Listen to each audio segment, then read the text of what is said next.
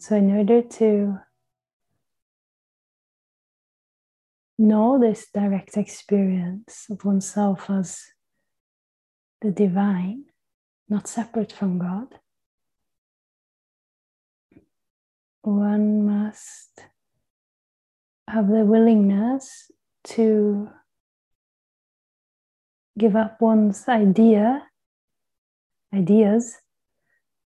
about how life should be, what should be happening, and to surrender that to this higher intelligence. It means giving up control.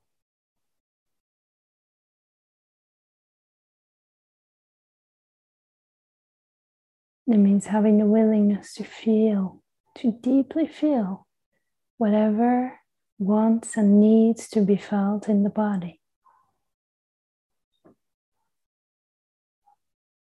It means having the willingness to give up interest in any thought that is unconscious in its nature. Any thought that's not aligned with the higher truth. And as you start to observe your thoughts, you'll become more aware which thoughts are infused with a higher consciousness and which thoughts are creating suffering for you. They're creating a sense of separation. They're cutting you off from the recognition that you are one with God. You are one with the divine.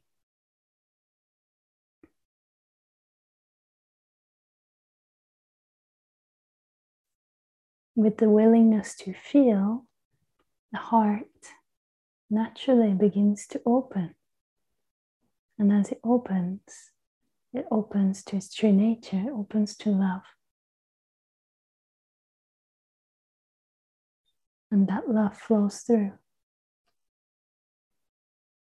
Now, in order to support it to open, you can direct your heart attention to the divine itself and fall in love with that.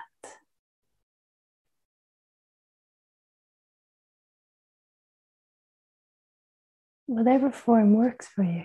Doesn't matter if it's Jesus, if it's Buddha, if it's Muhammad, if it's Ramana Maharshi. Use that symbol to let your heart open to it, to pray for your heart to open, to pray, to ask for the divine to penetrate through your being. Crack open your heart.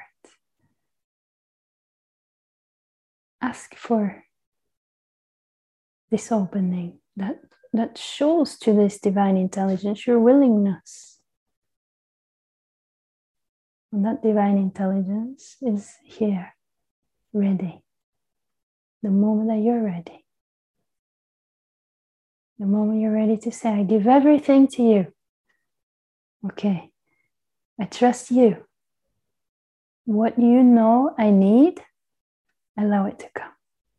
And I say yes to it with humility.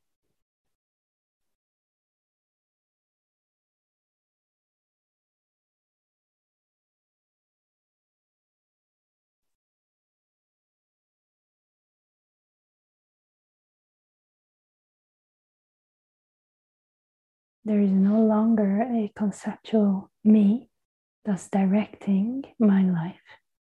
There is only now a deeper me awareness, aware of how life is moving, how life is experienced in this moment.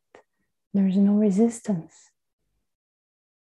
It's a resistance to the movements and the mental beliefs and ideas about how the movement should be that causes suffering.